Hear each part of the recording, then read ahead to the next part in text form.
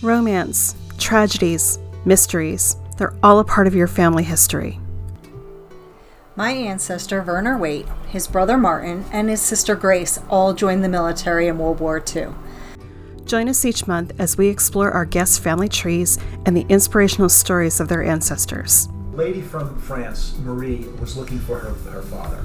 She was raised by her grandparents. Until she was about 60 years old, she didn't know that her grandparents were not her parents. She took a DNA test, and through the DNA, we located a family in Boston. That's the kind of things that the records, cool. When you tie it, you have to tie it all with DNA. I'm your host, Barbara Jean May. Along with my lifelong friend, Hope Callan-Beck, we will be interviewing real people and sharing their real stories. What led them to begin their genealogical quest? What have they learned about their own heritage? Family's always served. My dad served in World War II. All my uncles served in World War II in Korea. We are the Heritage Hunters.